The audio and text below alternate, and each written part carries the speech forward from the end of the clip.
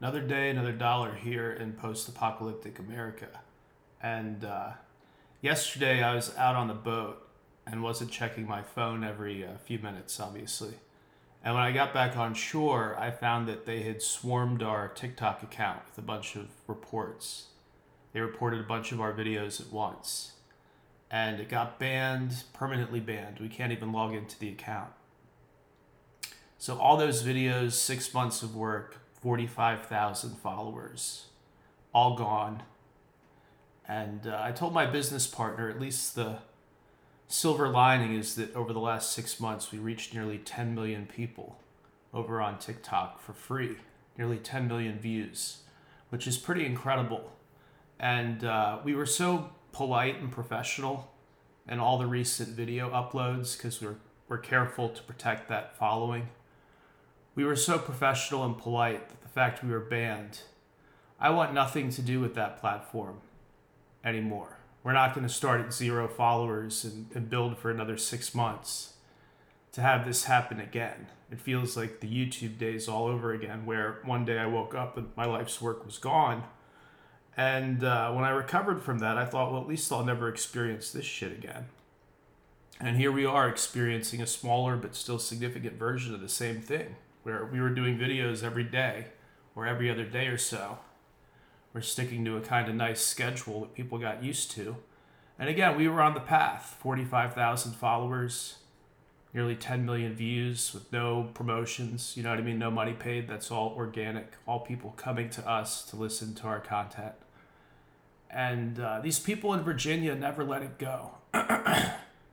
These suspected child molesters in the WikiLeaks emails that I reported on as a journalist some 6 years ago. I mean, incredible how much time has already passed. 6 years ago, I've moved on, right? We're covering other topics in our videos, covering stuff like the upcoming midterm elections and some tech topics, technology topics. I mean, we totally moved on. I think I've been awfully diplomatic about things. We moved on, and instead these suspected child molesters who had their emails leaked and millions of people read them, they just haven't let it go. Truly incredible. So we have to go back to the drawing board and go back through every single one of these emails and popularize it all over again, because these people should be in fucking prison or in the electric chair after a grand jury indicts them and after they're actually prosecuted in court. These are people who belong in the electric chair. Not trying to get me thrown off of fucking TikTok, but in the electric chair.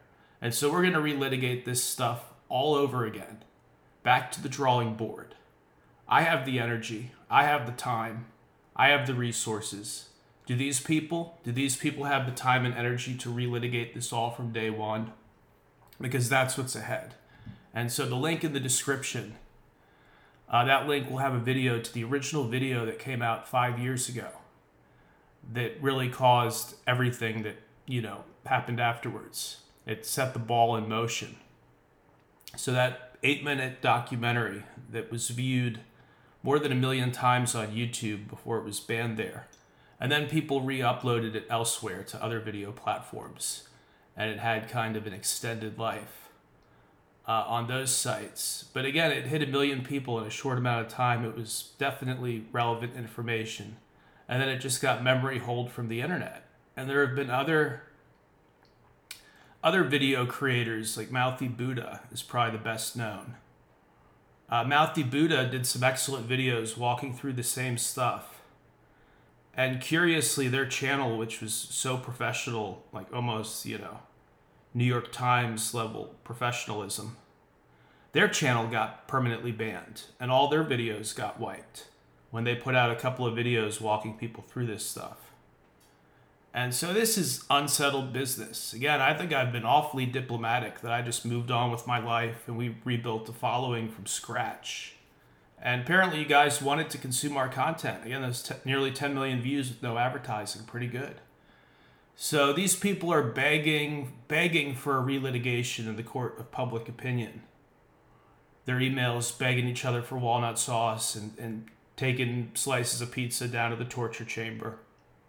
and lobbyists talking about how sharing a slice of pizza was one of the best days of their lives. Why would they share a single slice of pizza? And banging the pizza's head in and all the rest of it. We're going to relitigate all of this. And if we got it wrong, we'll apologize and move on. But again, I'd already moved on. So this is a level of maliciousness that's actually not okay. Again, I've been so diplomatic. More diplomatic than a fucking saint would have been.